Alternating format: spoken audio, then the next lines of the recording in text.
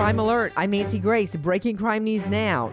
Death threats forced the woman accusing Supreme Court nominee Brett Kavanaugh of sex assault while the two were in high school out of her home. Dr. Christine Ford and her family now in an undisclosed location. New details in the plea deal between former Trump campaign manager Paul Manafort and special counsel Mueller's office. As part of the agreement, Manafort will give up over $20 million worth of property and assets. To Iowa, Christian Rivera leads police to the dead body of missing Molly Tibbetts, then pleads not guilty to her murder. For the latest crime and justice news, go to crimeonline.com. This Crime Alert brought to you by Simply Safe.